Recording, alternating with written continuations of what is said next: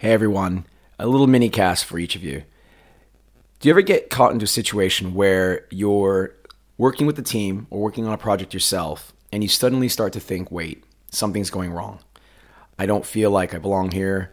I start to doubt myself. I start to seek validation from peers to say, hey, is this going the right way? Could I be doing more? Could I be doing less? Because you have a fundamental fear of letting people down. But then you reflect and you think, when was the last time you actually let someone down or let others down? And it probably didn't happen. So what you end up doing is you might start asking one friend for feedback or insight or input, another friend, and you start getting caught into this cycle of self-doubt and validation. It's an absolute brutal saboteur, something that I struggle with even till today.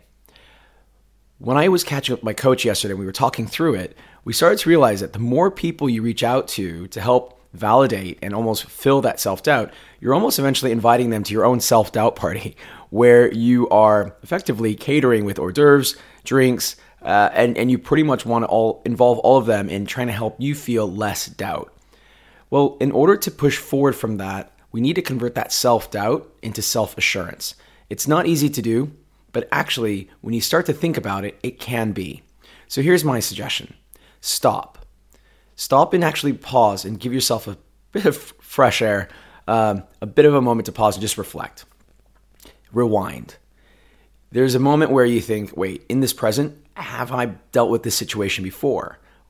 You may have. And then the third, remind. Remind yourself that you have the strengths and you've achieved in the past, either in this situation or in another, that gives you the strength, the insight, the credibility to get the work that you need to get done delivered. So in short, it's stop, rewind, and remind yourself. Turn that self-doubt into self-assurance because the power does lie within you. If you believe in yourself, if you take that moment to breathe, I assure you, you'll be able to conquer any challenge that's in front of you or that comes your way. Thanks, guys.